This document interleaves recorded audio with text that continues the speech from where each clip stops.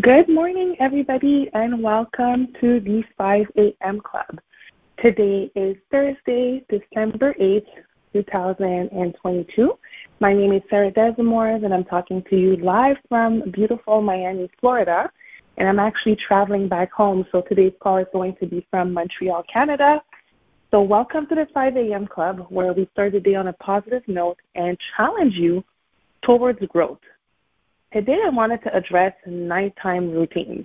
Okay, so I've realized that depending on what kind of nighttime routine you have, it has a huge effect on your morning routine, right? So we're all waking up at 5 a.m. We're all doing our best. So some of you might be going back to sleep. Some of you might be doing your miracle morning right after that. Some of you might go work out.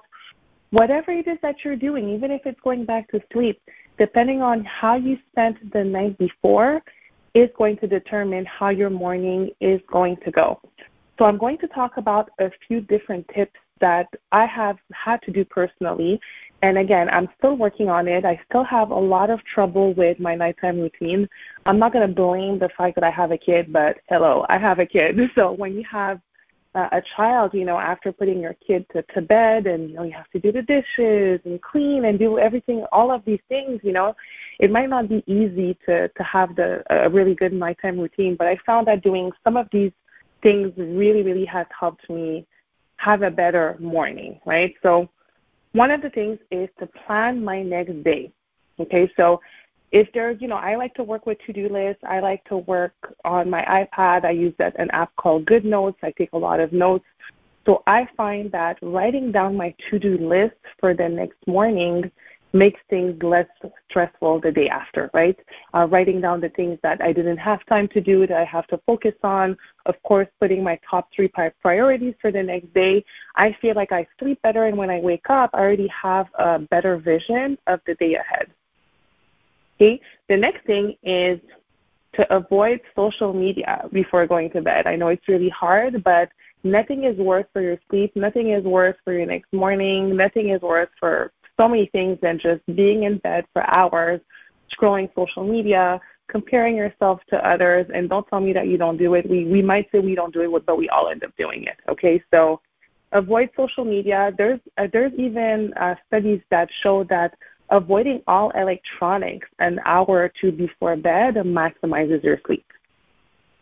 Okay, another thing is that if you have trouble sleeping before going to bed, let's say an hour or two before going to bed, you can try these 2 different things. You can either drink a sleepy time type of tea, or you can get an oil diffuser and put lavender oil in it, or you can take some melatonin, whatever works best for you, but don't take it last minute.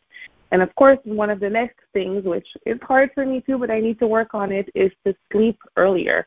If you're waking up at 5 a.m., don't go to bed at midnight. So one thing that I've done, I used to be going to bed around like 10:30, 11. So I would try 15 minutes each day, right? Going to bed 15 minutes earlier each day until it was 10 p.m. for me, which was realistic, right? So try to sleep earlier. Try to start your nighttime routine, all of your stuff earlier. That way you get enough sleep and your next morning is so much better. Another thing you can do is do some meditation. If you have trouble sleeping, again, the apps like Headspace or Calm have really awesome meditations that you can do while you're laying in your bed. And finally, before going to bed, do something that's very relaxing to you, whether it's drinking tea like I mentioned before, take a relaxing bath, read a book, listen to some music that calms you down. Do all of the things that make you feel at ease and that are going to make you have better sleep. Finally, that's one of my favorite things to do. It is to reflect on my day. So I've mentioned that journal a million times before, the 5-minute journal. It makes you reflect on 3 good things that happened during the day and also makes you reflect on what you could have done better, right? So, of course, gratitude for the day that you had, but also growth with, what could you have done better? What situation happened today that you could have handled better? That's another great thing to add to your nighttime routine. So, again, the better the nighttime routine, the better the morning routine. Catch you tomorrow at 5 a.m.